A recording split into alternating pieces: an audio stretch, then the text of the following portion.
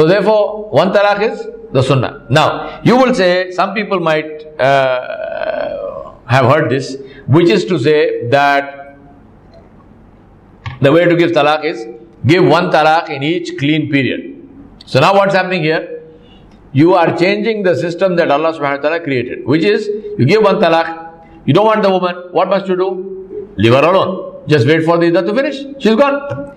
You are now changing the system. What are you doing? You are saying one talaq in the first clean period, second talaq in the second clean period, third talaq in the third clean period. Now she is irrevocably divorced.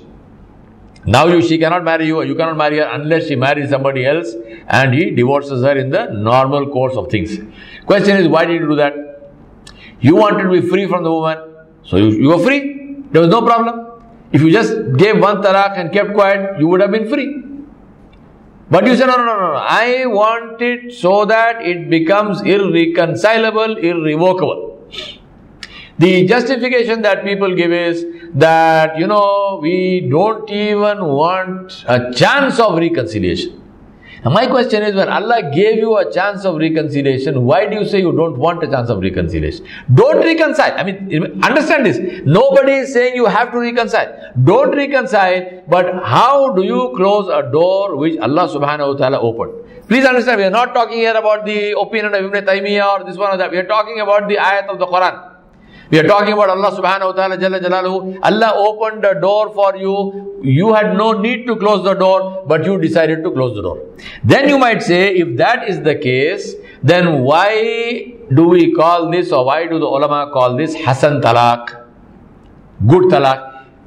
There is a confusion in the mind of people. Say, you see all of these, especially the Hanafi ulama say, so we say all Hanafi ulama are crazy. They are not crazy. We are crazy because we don't understand what they are saying. Hasan compared to giving 3 talaq in one sitting, which is haram.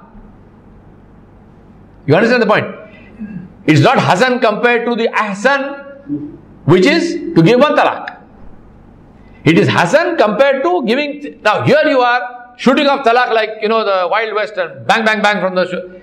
They are saying, don't do that. If you are so adamant, if you are so completely crazy about this thing, then at least do it like this.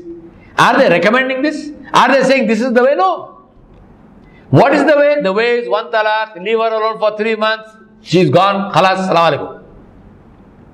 But if you are so adamant, now you might say, what is the need even to say that?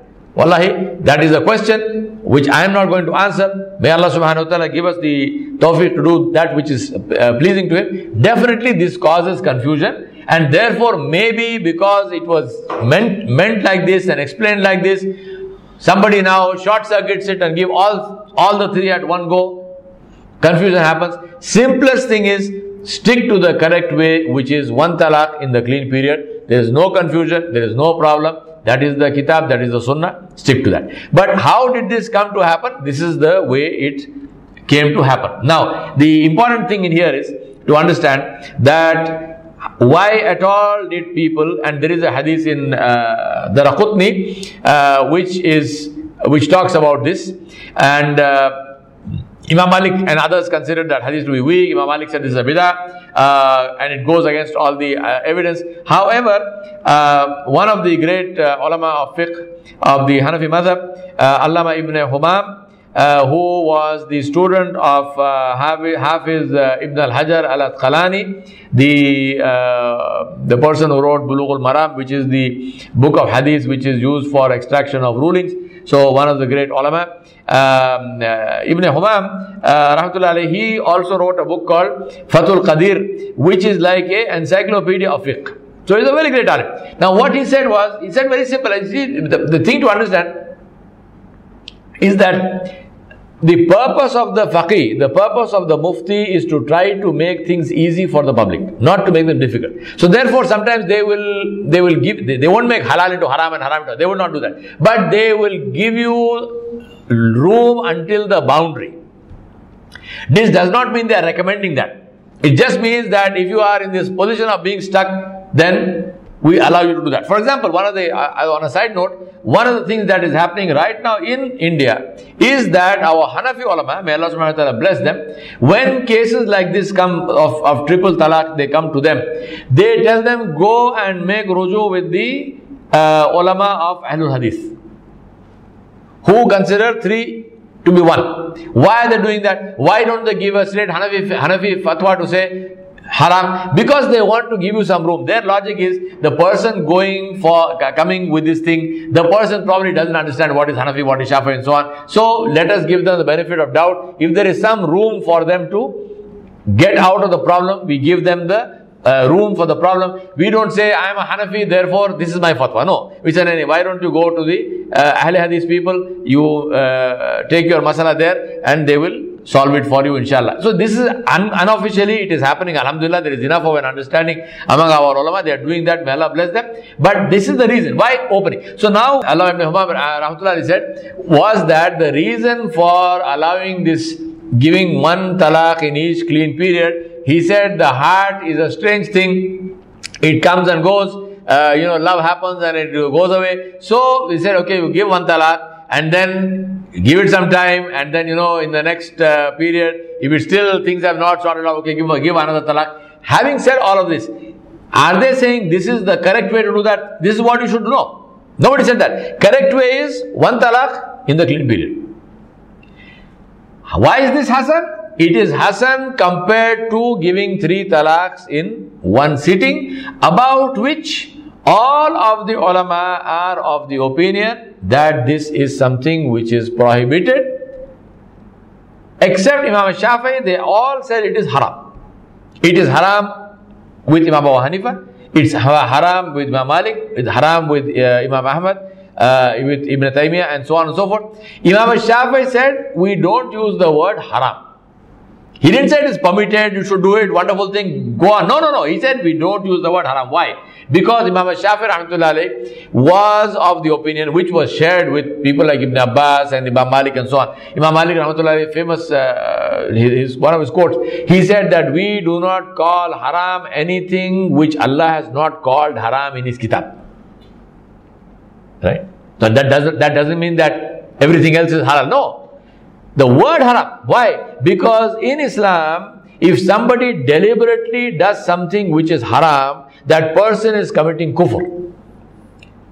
So the Aimma, the ulama say, we don't want to push somebody to a point where the person now is exited from Islam altogether. So we say, no, but that does not mean this is a good thing. Of course it's not a good thing. You are punishable, you should be punished. There is no doubt about that. But Imam Shafi'i said, we don't say it is haram.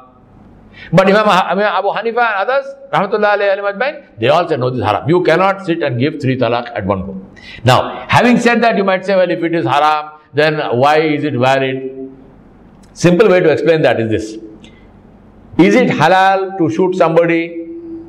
If you don't like someone, you have a ikhtilaf. Is it halal? Is it permissible in Islam to kill the person? No. But if you shoot somebody, will he die? Of course. So you can't say, well, you know what, I shot him, but he is not dead because I never intended that. No. You did something, it has an effect. But should you have done that? Is your action halal? No. Should you be punished for the action? Of course. That is the easiest way to understand why giving 3 talaqs in one go is haram, but it is valid. Except with Imam Ibn Taymiyyah rahmatullah alayhi, where Ibn Taymiyyah rahmatullah alayhi said that it is not valid, it is only one, because he said it's like writing on water. Allah subhanahu wa ta'ala has decreed, you can't say anything else other than that. And as far as that is concerned, 3 equals 3. Now you might say, well, why did the others say something else? I'll give you understand that. All the other people, they went, the best way to understand this is Umar ibn al-Khattab radhiyallahu anhu's understanding of things. So Umar ibn al-Khattab radhiyallahu anhu used to say that when Rasulullah sallallahu alaihi wasallam was alive, Allah subhanahu wa ta'ala gave him the knowledge of people's intentions. Allah subhanahu wa ta'ala told him, who are the munafiqun? Allah subhanahu wa ta'ala said, who are the people whose intentions are wrong, and so on and so forth. Umar ibn al-Khattab said that the Prophet sallallahu alaihi wasallam is not with us anymore, so now we don't understand people's intentions, we will go by what we can see. So if a person is praying, we say he's a Muslim. Whereas with Nabi Sallallahu Alaihi Wasallam, people were praying, but Allah said they are not Muslim. وَمَا هُمْ بِمُؤْمِنِينَ. Allah said they are not Muslim. But the man is praying. Abdullah bin Ubay bin Salul, the chief of the Munafiqun, he prayed every salah behind Nabi Sallallahu Alaihi Wasallam from Takbir Ula. But Allah said he is not a Muslim. But Sayyidina Umar said, this is for the Prophet Sallallahu Alaihi Wasallam. He used to get wahi. He knew. I do not know. As far as I am concerned, the man is praying, I will say he is a Muslim. What is his intention? Does he have ikhlas, no ikhlas? I do not know. I do not go into that. That is not my job. I have no means of knowing. As long as whatever is I see, I will bear witness to that. Taking that hadith, some ulama said that Nabi Sallallahu Alaihi Wasallam used to ask the intention. If the man's intention was to say 1 or 3, then based on the intention, Nabi Sallallahu Alaihi Wasallam used to give, because he knew the intention of the person, so he would allow it. So therefore, as far as we are concerned, if the man said his intention is to give 3 in one sitting, we say it is 3, matter is over. Right? Ibn Taymiyyah Rahmatullah said, as far as we are concerned, we go by what the Prophet Sallallahu Alaihi Wasallam ruled. What did he rule? He said he ruled that 3 equals 1. Now, what was the intention of Rukana and so on? We do not know, we do not care. As far as we are concerned, he ruled 3 equals 1, therefore 3 equals 1. I am saying all of this to you, not so that you go and fight with somebody. I am saying this to you so you understand the background of the reason why it is. It is not as if our ulama are all crazy or they want to create problems for us. No. There is a reason why the ulama have ruled, and both of these reasons, as I said, I am not here to debate the points. Both these reasons, alhamdulillah, they have dalail, so they are correct. However, what still remains? What is the correct way to give talaq?